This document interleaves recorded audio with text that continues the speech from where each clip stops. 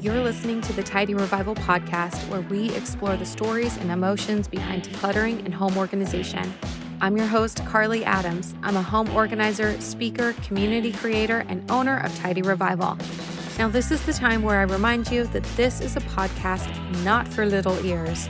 If your kiddos are in the room, please pause now. Our podcast has an explicit rating. We're going deep on this show. We're going through your shit while we're going through your shit. Now let's get started. Hello, friend. Welcome to another episode of the Tidy Revival podcast. I'm super stoked that you are here. And today I have a conversation with Tracy McCubbin. I'm really excited about this one. First, let me tell you her bio, and then we're going to dive on in. Tracy McCubbin is a decluttering expert and author of Making Space Clutter-Free and her latest book, Make Space for Happiness. Tracy looks at the root of our clutter to find the real cause and ways to get real solutions. As the CEO of Declutterfly, she has helped thousands of clients clear the clutter in their lives to create space for positive life changes. Thank you so much, Tracy, for being here. Thank you so much for having me. I'm really excited to have you here because I know we mentioned before we hit record that I feel strongly that you are a perfect fit for folks who listen to this podcast and folks who are overwhelmed with too much stuff. So thank you again for being here. I appreciate you.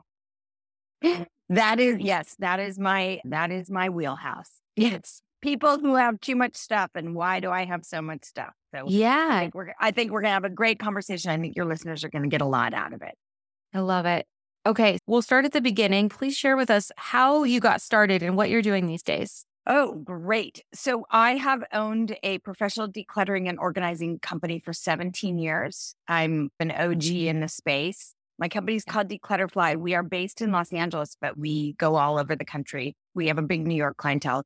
At this point, I have 14 employees, so 14 organizers working for me, and we love what we do. So I, very early on when I started, I had originally been a personal assistant. And I'd worked for two different people for about 10 years, and I loved it. I loved solving problems. I loved it was different every day.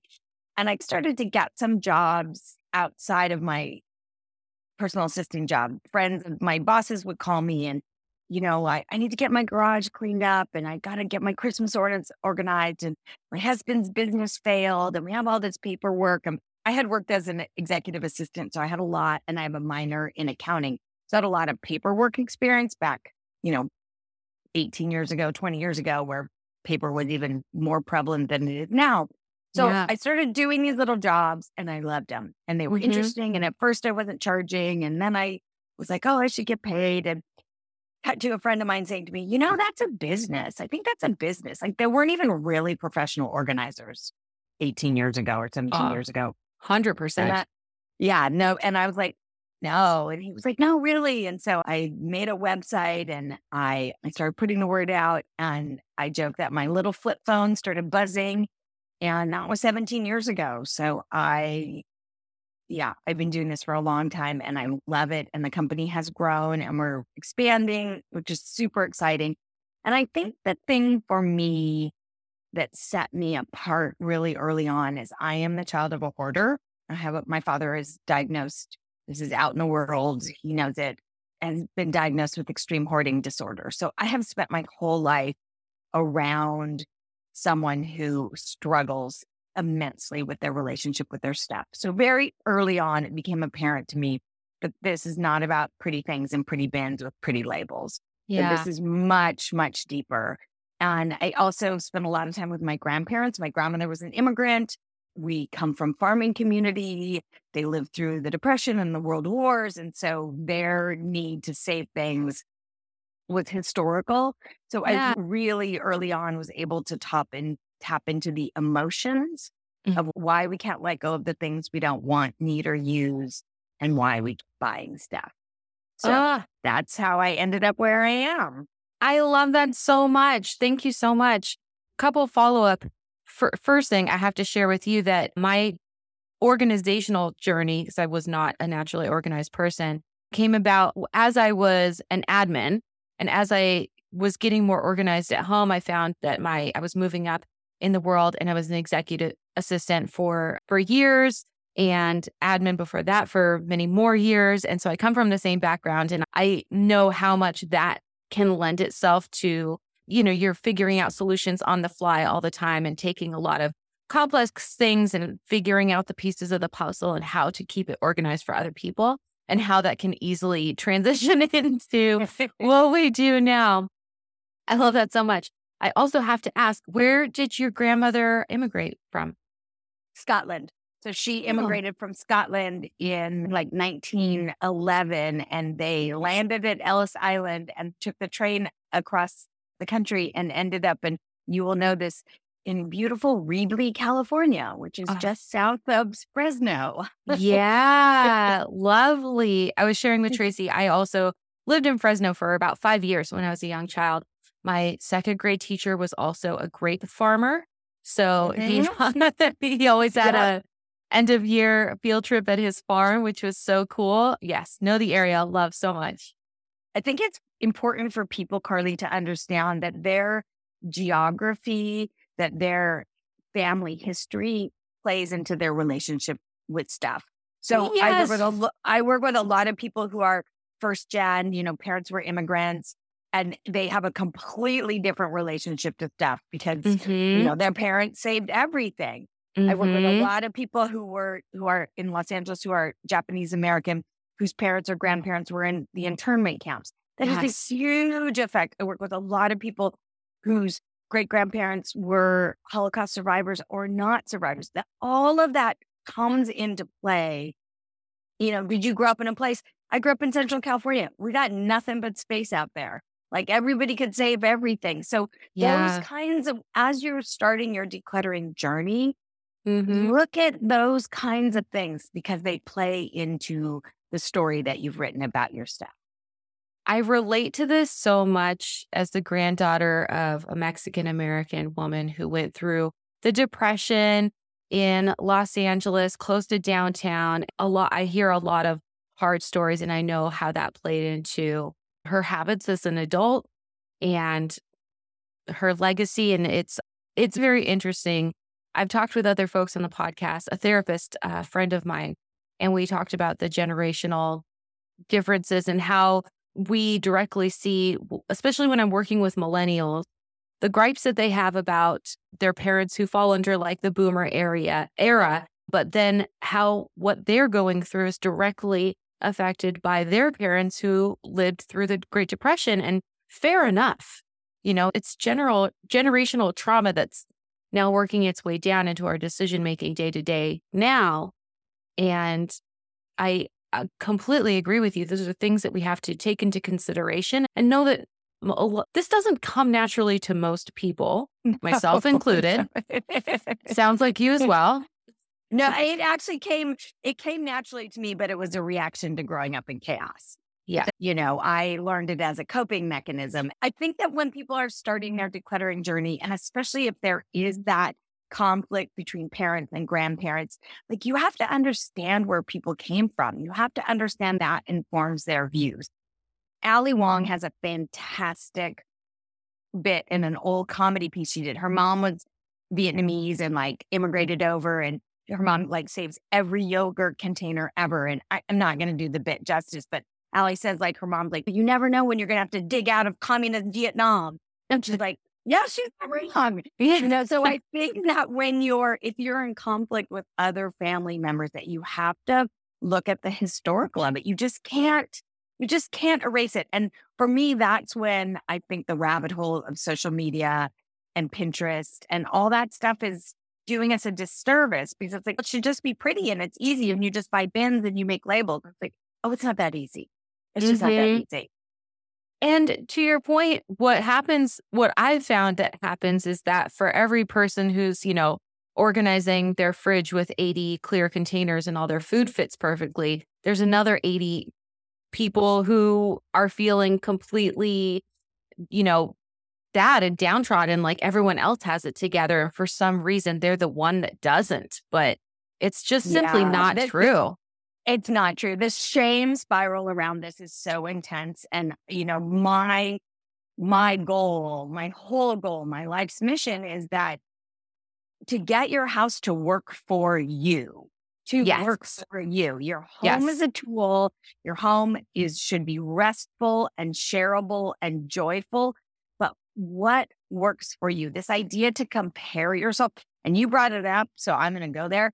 I think organizing bins in the fridge are just a colossal waste of money, of time. And don't even get me started on decanting your laundry room. I do not understand it. First of all, it's not safe. You see all those, like if you have little bit of glass, it makes me want to gnash my teeth to powder. And I'll do it. I do it for clients all the time and make it look beautiful. Yeah. The thing that people don't take into account when they see it is how much work it is to upkeep it. And is that what you want to do with your time? Yes. And you can see behind me, I have a colossal amount of product here. Tomorrow I'm going to be doing this beautiful, beautiful pantry, but it's definitely the client was interested in having a more Kardashian-esque space. And quite frequently I'm talking people down from that. Like, let's think about a space that's just Carly, let's just say this to people so people don't beat themselves up. The Kardashians have a full-time person. Yeah. I know this for a fact, a full-time person that stacks those Oreos. So this idea that we should all be doing this is like ridiculous. The Oreo stacking is the thing that I always mention. I'm like, there's a full-time person stacking the Oreos. Like, Kardashians are not doing this. And me knowing my client, I'm like, I want to steer you away from this because I don't feel like you have the time or the desire to really keep it up. So let's figure out something in the middle where it's going to be aesthetically pleasing. It feels like you've leveled up, but it's easier to maintain so that you 1,000%. And look, there are times when you need to bin. There are times when you need to bin. There's times when you need to label. It makes sense. But this idea that people are doing it to compare themselves to something they see on social media, it's just beating people up. And I want 100%. everyone to just move back from that. If that doesn't work for you, it's okay. Being organized and having systems in place has nothing to do with, as a little to do with, but it's not the end goal of a bin everywhere and a label matching. That's not the goal. Yeah. The goal is, I always say, a system is so that you can find what you need easily and put it away easily. Yep. That's it. Yep. That's it. And wherever on the spectrum you achieve that, no matter what it looks like, if it works for you, it works for you. Okay.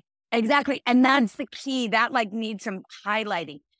A system is only as good as the one you'll use. I give this example all the time. I don't have kids. So either.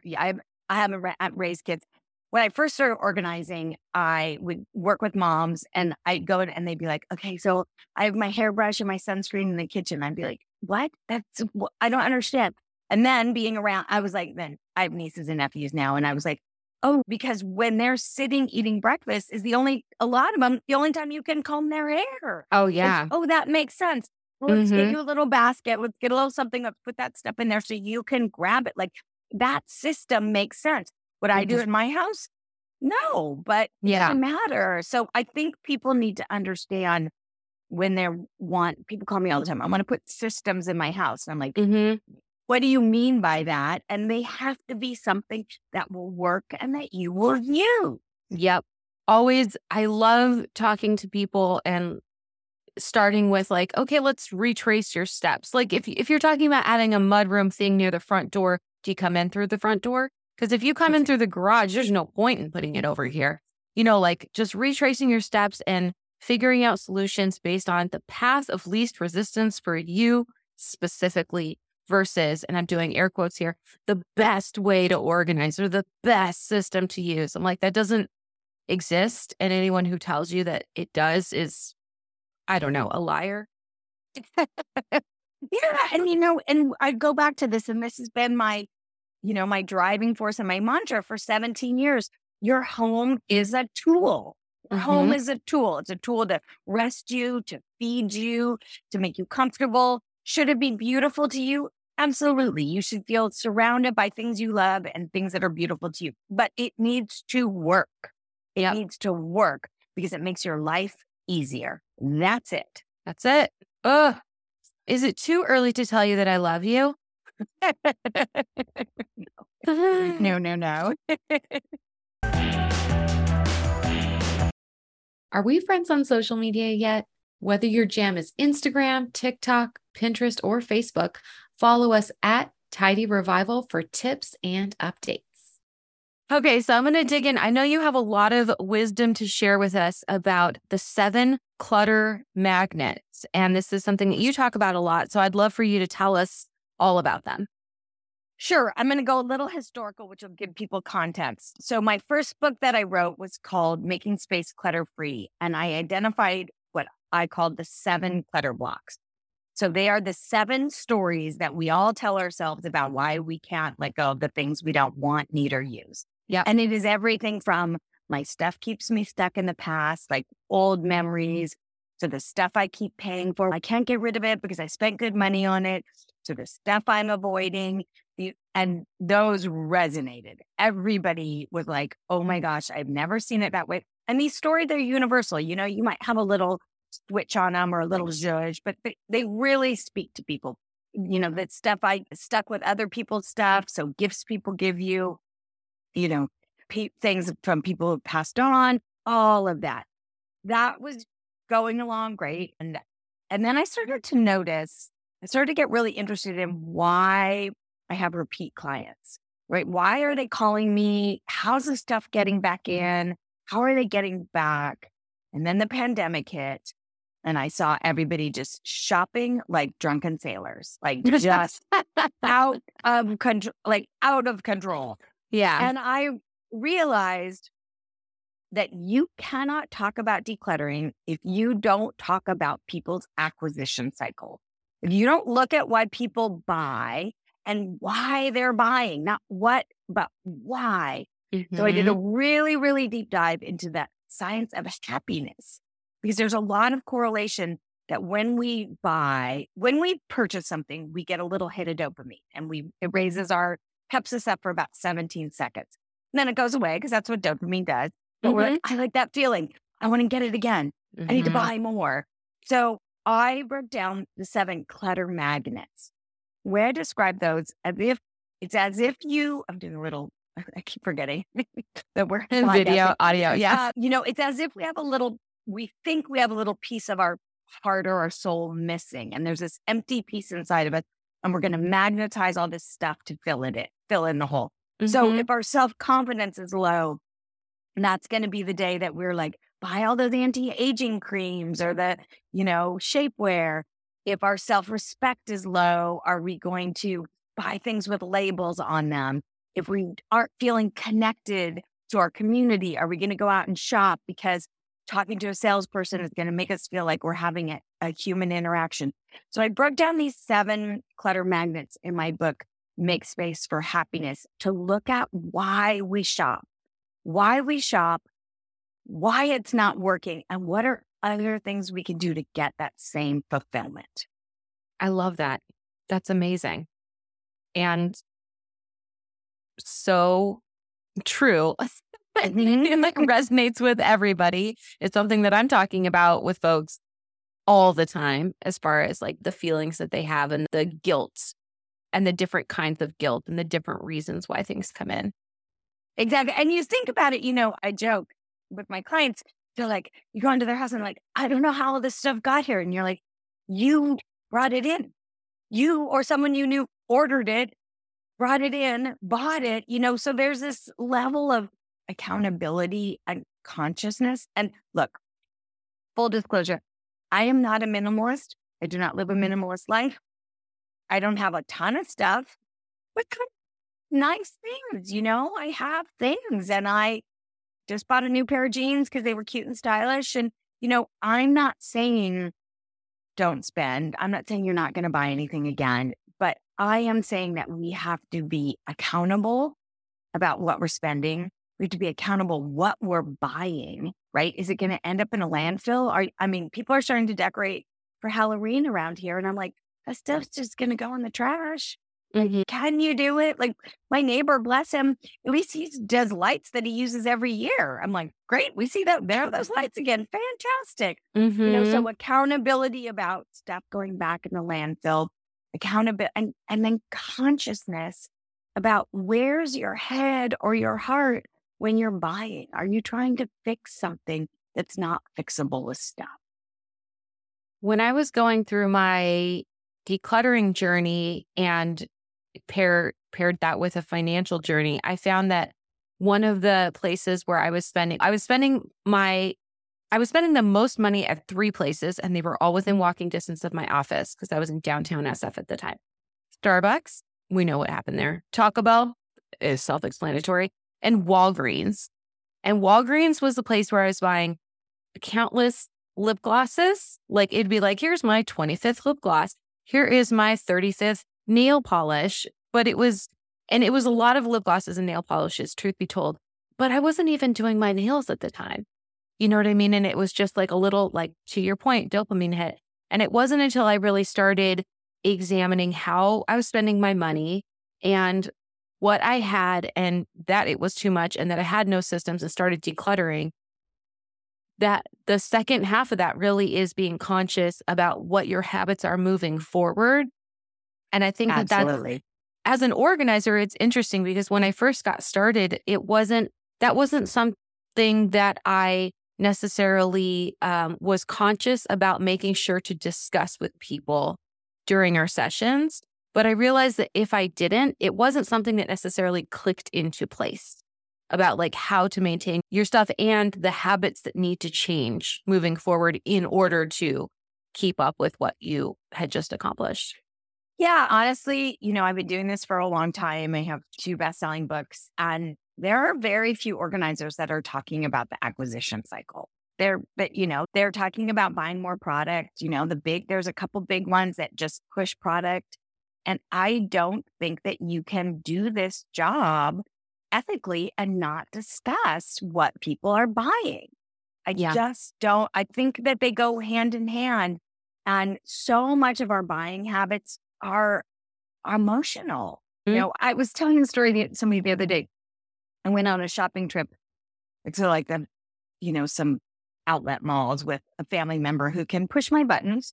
This family member can push my buttons and can be very triggering. And shopping was a thing that we've done in the past and just brought up a lot. I didn't check in with myself, and I'm in there and my buttons are getting pushed and I find myself shopping. I find myself buying a bunch of things. I didn't set a budget for myself. I didn't say like, okay, you got $100 to spend. I got in my car, Carly, and I had a hangover. I had a shopping regretful hangover. I was like, why did I buy that? 2 of those things are final sale. I don't even know if I like it. When I didn't take care of myself to say, you're going into an emotionally challenging situation, take a breath, know that shopping's not going to change it. Buying something is going to make you feel better for 1 second. And recently, 2 of those things I bought, I just put in the donation bag. And I was like, wow, you've had those for 3 months. You didn't like them when you bought them. And, remembering like not to beat myself up, but to go, you didn't take care of yourself. You didn't steel yourself and take a moment and say, this is going to be hard and shopping's not going to fix it. So I think it's, for people listening, it's that awareness and like, what was I feeling when I did that? Okay, we're going to go deep cuts right now. Love. This is a tough one, but you can run a report on Amazon, an Excel report of all your spending. Oh, no. Oh, yes. And it's an exercise I do with a lot of people where I'm like, run it for a month, run it for 3 months, and then just look at the spreadsheet and indicate like, was it a real need? Did you really need that thing, or was it just a want? And then looking at all the wants and going, where was your head that day? Like, did you have a terrible day at work? Like, I think that actually the report shows you even what time you bought it. I remember that. So are you buying things late at night? Are you buying things when you're exhausted? Starting to be aware of where your head is at when you're shopping is going to be so enlightening and illuminating. I feel like they need to have that as an option for purchases made on TikTok and Instagram as well. Because if you can do it with Venmo and PayPal, you can run reports too. Yeah. Yeah, that's actually a really good point because those are places that a lot of my folks I'm talking to recently are shopping, and it's kind of like emotional, just spur of the moment shopping, and we're decluttering And pounds and pounds of also, things later. and also opening up to a whole other conversation that ties into this is we're being marketed to 24 hours a day, Oh, 24 hours a day.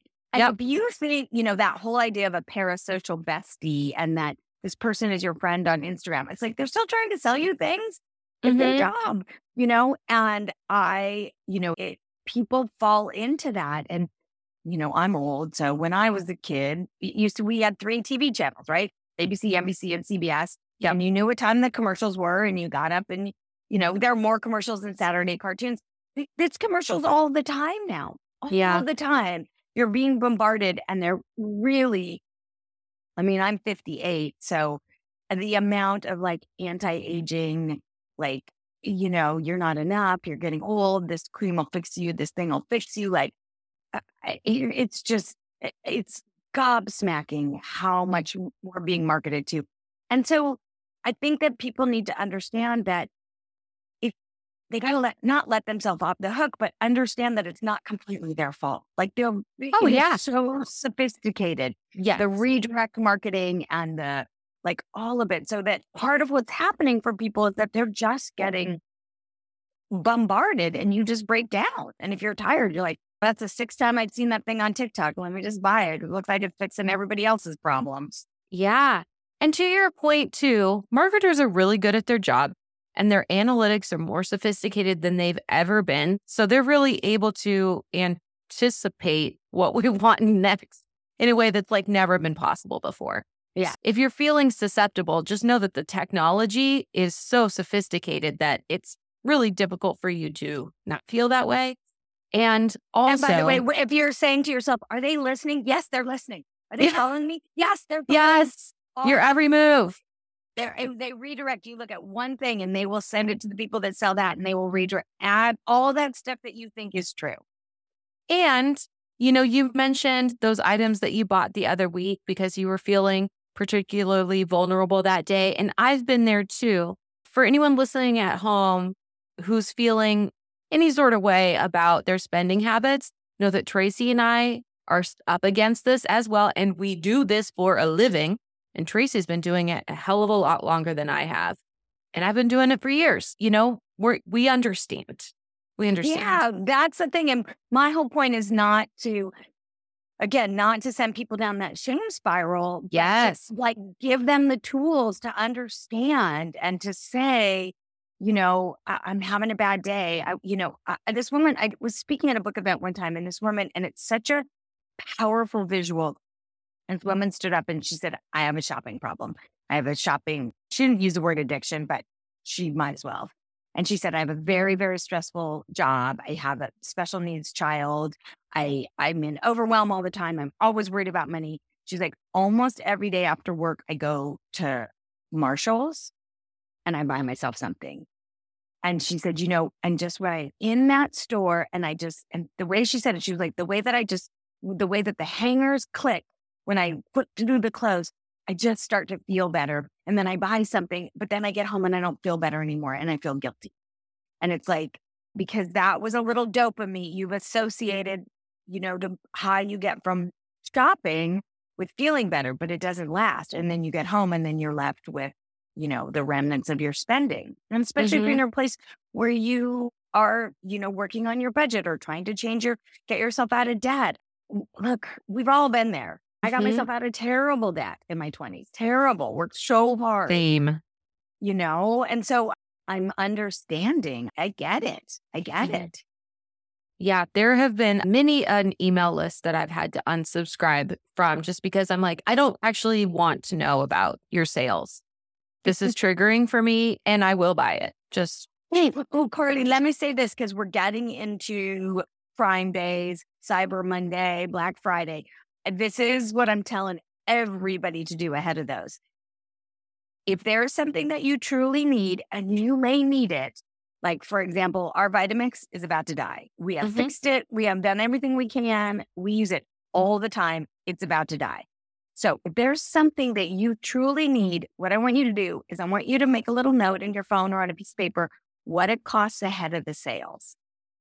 And then when the sales happen, I want you to make sure it's actually on sale. Because oftentimes what they do is they jack the price right before the sales and then they drop it down and it's not really on sale. So I want you to do your due diligence and be like, I do need a new Vitamix. They're $3.99. Oh, it's on sale for $179. That actually is a sale for something that I need. So, that we're getting into the time of year where it's like, well, it's on sale. I need to buy it. No, if you don't need it, you don't need to buy it. Yes. And remember that if something's 50% off, but you don't need it or even want it before you see the sale, you're just spending 50% and may regret it later. Exactly. And my husband has this famous saying, and I use it all the time. If everything, like you'll go to the grocery store and you'll see 3 for the price of all the signs of it. And he's like, if everything's on sale, nothing's on sale. Yes. I love it. This episode is brought to you by The Club, our private community. This is where you can go to ask 1,000 decluttering and organizing questions in a judgment-free, inclusive space where people get it. I'm in there to help you along the way, and we're all cheering each other on. You get weekly tips and prompts, accountability, and all the support you need to move forward, all at a low monthly price with no commitment. Learn more at tidyrevival.com. Okay, so in your experience, when we're talking about folks that are attached to their stuff, what are some of the main reasons why you have seen that people find it hard to let go? Just so folks at home can understand that they're not alone in those situations. Sure. So there's everything from being stuck in the past, that the sentimentality, the way things used to be, your kids were little, the clothes you used to fit into, that you're holding on to things that, and I always say about that stuff that you're spending all your time looking backwards instead of looking forwards. Ooh, right? That's good. Mm-hmm. Let's talk about clothes that don't fit you anymore. There's a thing called gravity. You cannot get around it. I'm basically the same weight I've been since my 20s, give or take 5 pounds. I don't know what happened. I do. It's gravity. My rib cage has changed. It's just changed. It's just different. I think it's slumping over the thumb. I think it's a bunch of things. So there are things that I will not be able to get back into because I'm not going to break a rib. And that is nothing other than life. So it's sentimentality about things that you have and looking backwards. Another big one is things that you spent money on, right? I paid good money for this. I can't just give it away. If you paid good money for something and you don't use it, it doesn't matter what you paid for it. If you don't use it, it does not matter. And you need to put your big girl pants on and you need to say, I made a mistake, or let me let it go. Can I maybe sell it and recoup a little bit of money? Maybe. Is it better to just let it go, get a tax donation? So there's that. There is stuff that people have given us. I call it being stuck with other people's stuff. Gifts that people have given us that we don't like, but we feel guilty letting go of. I think a big one, this is one of the biggest, is stuck with stuff of people that have passed on. Mm-hmm. That is one of the biggest causes of clutter because at the end of the day, we actually don't want the stuff. We want to maintain the connection of the person that we've lost. Yeah. So we think that if we keep the stuff, we'll maintain that connection. I was very close to my grandmother. Very, very, very, very close. I miss her. She's been gone, 20 years now. I think about her every day. I have 3 things of hers. I wear her wedding ring every day. I have a purse that's ugly, but I just reminds me of it. It just sits in my closet and I look at it. And I can't even remember what the third thing is. Oftentimes when we lose someone very dear to us, when we lose someone suddenly, we want to keep all the stuff. We want to keep all the connection. But if the stuff that you're keeping from someone becomes a burden, like if you're paying for outside storage units, if it's filling up your garage, if it's furniture that you don't like or don't use, I believe you're actually doing their memory a disservice because you're finding yourself getting resentful. And I know they're not, if you had a chance to see them again, they wouldn't be like, I'm so glad you kept that tall boy. Like that piece of furniture, like it just, so I think that one, I really see people struggling with that. And just because something was important to somebody else doesn't mean it has to be important to you. Yep. Yep. I think that's really great advice. And those items definitely do tend to be the hardest for folks to work through. And you have to be in a very specific frame of mind to be ready to approach that stuff.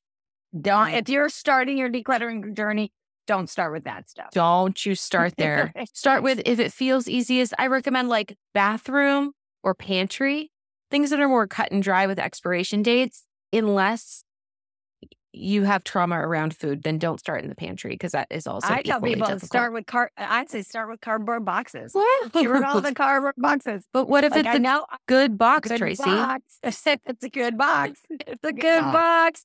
I know. Guess what's going to come tomorrow from Amazon? Another good box. Carly, another great reason that people keep stuff is what I like to call my fantasy stuff or my fantasy life. Oh, the things that you keep because you think you're going to become a crafter, or you think you should be a runner, or you think you should be this thing that you're not. Think you have a 10-point face regimen at night? Yep, you're really a base wipe girl like myself. Yeah, exactly. I'm like, oh, I am not 16 products at night. I'm actually not even 16 products during the day. I'm like 3 and I'm done. That's a great one. Like, what's the life? You need stuff in your life for the life you're actually living. Mm-hmm. Not the life you think you should be or you want to be. Or, I just meet so many people who, especially like crafting, we're like, I thought I wanted to be a knitter and I bought all the stuff and I hate it, but I feel guilty and I should be. No, you shouldn't. There's no rule that says you should knit. Yeah. If you love it, knock your socks off. Knit me a sweater. I'd love it. But if you don't, it's okay. In our private community, we're having a lot of conversations lately about ADHD crafting tendencies, about getting really into a craft and then getting all of the accoutrement for said craft, getting over the craft quickly, and then feeling really guilty because you spent all this money on these new crafting supplies. If anyone here is listening to this and this is resonating and you live in the Sacramento region, I want to encourage you to donate to the Broad Room, which I will link in the show notes, because they have a free art supply closet. And I have found it to be an amazing resource for my clients so that they can guilt-free let go of those things and know that they're going to go somewhere to a good home. And if you live in the Los Angeles area, there's a place in Pasadena called Remainders. And they are an amazing nonprofit that does crafting classes and all sorts of things. And they will take all your crafting supplies. And bonus, if you're thinking of taking on a craft, you can buy used crafting supplies there. Yes. And also the other thing is a lot of libraries in the California library system, and I think in other places in the country, some of them have crafting lending libraries. So can you, if you're this person that's like, wants to try a new craft and wants to buy everything, can you borrow it from a library? Can you borrow it from a friend? Can you look for it on your Buy Nothing group? Can you say, all right, I'm going to start this new craft. I'm going to give myself a $50 budget. That's what I get to buy to try it. And then I'm going to try it for 6 weeks and see if I like it. Because the people, my fantasy stuff for my fantasy life, they go all out. They spend all this money on all this stuff without even figuring out if they like it. That was me over the pandemic with a ukulele. I was like, I think I'm going to be sourdough at our house. I'm like, don't even like Le Creuset and the bang and the jars. And it's sourdough at our house. My mom was like, do you want to borrow a ukulele? I was like, sure do. And it turns out I like the idea of being a ukulele player, but not so much. And let's land on that for 1 second. Let's land that because this is so important for people to hear that it's okay if you don't like doing it. Yeah. I do not like to garden. I love having a beautiful garden. I don't like it. I don't enjoy it. I don't like digging in it. I am fortunate enough that I can hire someone. I have a lovely man who comes once a week. We talk plans. We make plans. I love being involved in it. Don't like doing it. And guess what? That's okay. Okay. Yep. Okay. If you started something and realized you didn't enjoy it, great. And kind of circling, like digging into this a little bit more, that fantasy life persona that we have, there is so much guilt that we're holding on to because we're not living up to these expectations that no one else is setting for us. And if these activities don't fit into our life or aren't actually something that we enjoy, I want to invite you to please give yourself a break, let it go, know that you've learned a lesson from it, and that's the most important part. But let's just move on with our lives. Move on. And look, just because you can doesn't mean you should. Just because you can doesn't mean you should.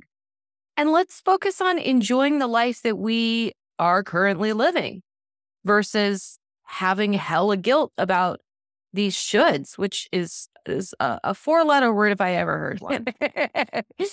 I know. I feel the same way. And I feel like so much of my work as an organizer when I work with clients one-on-one is just giving them permission. Giving them permission. Like, let it go. Let it go. It's okay. Let it go. Sounds like you don't like this thing or even want it. If I told you I could take it away right now, how does that feel? That feels great? Then let's get rid of it. It's only making you pissed every time you see it. Exactly.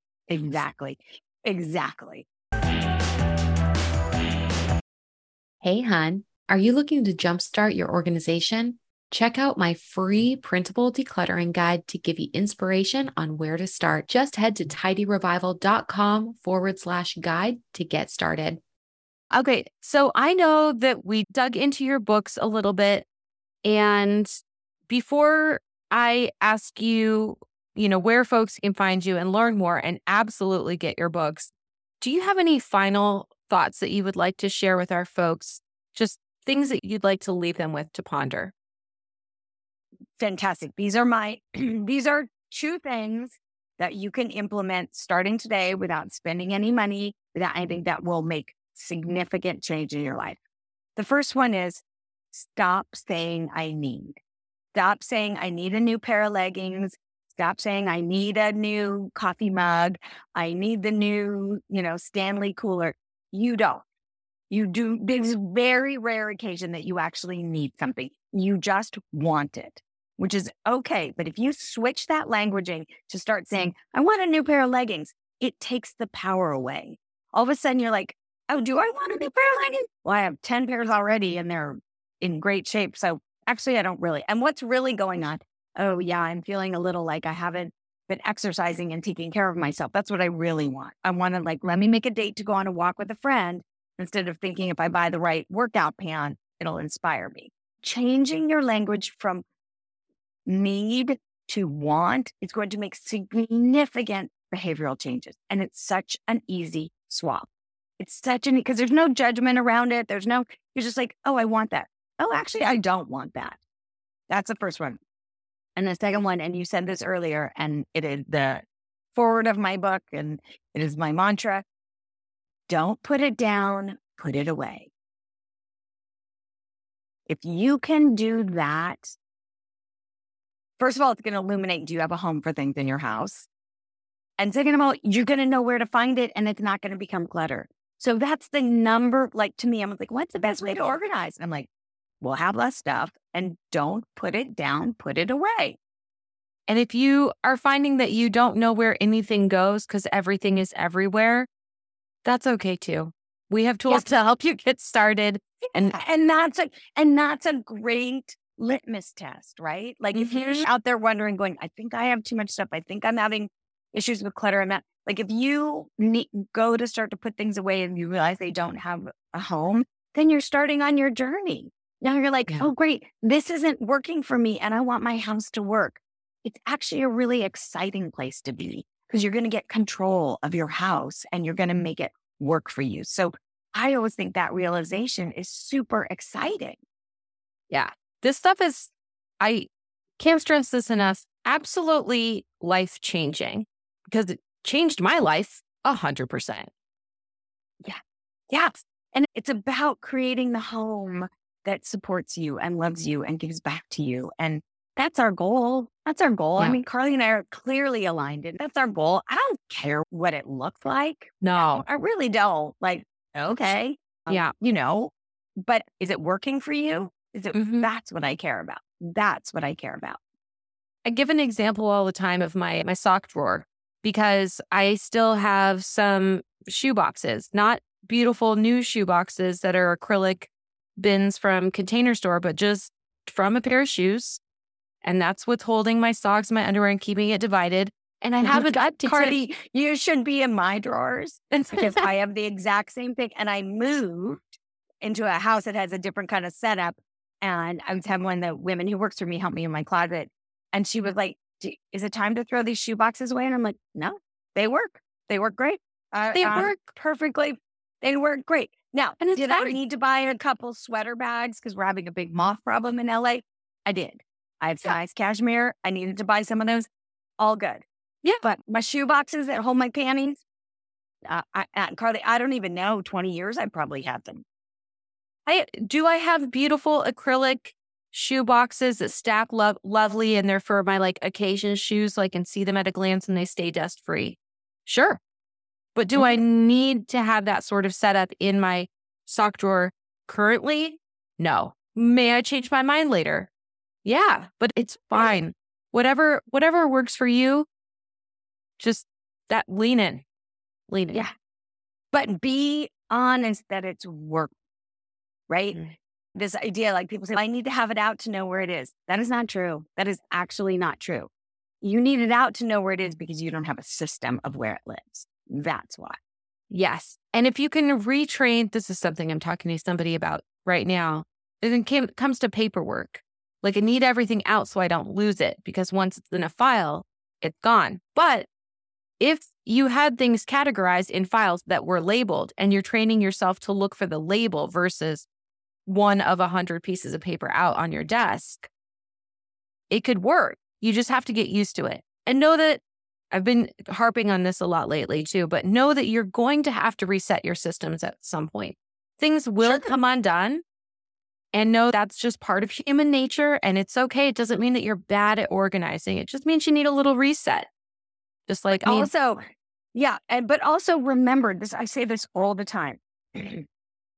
Decluttering, organizing, and cleaning are 3 separate tasks. Yeah. They're not the same. And in the same way that you need to clean, you also need to declutter. You need to have a regular decluttering practice. Stuff comes in. You need to have a regular organizing. It's part of your care of your home. So this idea that there is a very big organizer out there that sells this idea that once you get organized, it's going to stay that way forever. No, it's not. You have to do it again. It's not a failure. It's called life and it's called living in your home. And then you're like, for me, it's like, I try and spend Sundays sort of putting things back, right? Like, Yep. in that same way, Same. like, let me just, and this is I tell people this a lot. If it takes you more than 20 minutes to like tidy a room up and get it back to the way you like it, it's gotten out of control. The 20 minutes is something I'm like, set a timer for 15 to 20 minutes and let's just tidy. It's not so long that it's hard to stay focused for that long, but like you can make such a difference. I'm so glad that you said that. It's gotten a little out of control. I have these on my Instagram. I do these things you can declutter in 5 minutes. I think we're up to like 50 of them now. And they're fantastic. And they're 5 minutes, maybe 10. People are like, it took me 7 minutes. I'm like, okay. All right. You feel good about that? Great. Yeah. So sorry. I'm sorry I was wrong by 2 minutes. People DM me and they're like, I did all of the challenge and I did my whole house. And it's like, yeah, it's designed that way, so you have to look at the time that you have, the attention span that you have, like I'm crazy. I can do it for 8 hours. I love it. I'll dive in. I will deep do it. I'm not normal. I'm not the regular person. So you need to say like, oh, I've got an hour. I got an hour in me, or I have 15 minutes. I have this longtime client who 4 hours. That's it. That's all she can do. 3 hours and 59 minutes. She takes my purse She gives me a bottle of water. She puts it by the front door and she goes and locks herself in her bedroom and doesn't say goodbye. And then I text her and say, and she knows herself and we're very successful. So just, you've got to take all this stuff into account. Mm-hmm. And knowing yourself in that way is so invaluable because you'll keep your peace along the way. You'll keep your peace. Exactly. We were like one last thing and then we're 50 last things. Tracy, you are a kindred spirit. I'm just going to Anna Green Cable to you right now. You're my kindred spirit. And I really, really appreciate you being here today. Where can folks find you to learn more, to get your books, to follow along with the 5-minute decluttering? Absolutely. So TracyMcCubbin.com has everything. You can, if you sign up for my newsletter, you can get a PDF of the 25 things to declutter in under 5 minutes. Instagram at Tracy McCubbin. Fantastic. That's where I do most of my stuff. I have just started something really fun that we're being really successful with. I'm calling it Team Tracy, and you sign up for texts from me, but they're little videos. So on Monday, I'd send you a challenge for the week, something we're going to tackle. On Wednesday, I send you a text encouragement. And then Friday, I answer people's questions. Specific. I just was finding that I was getting so many DMs on Instagram that I can't even get to them and I feel terrible. So I started Team Tracy. If you go to my Instagram profile, you can sign up there. It's $4.99 a month. You can try it. I think there's a free month trial, a free week trial. It's if you like it. And it's great. We're getting great questions. And it's funny, we get a lot of the same questions. So I really get to dive in. So that's super fun. And then the books are everywhere. And if you're trying not to buy books, which I totally support, it is at most public libraries.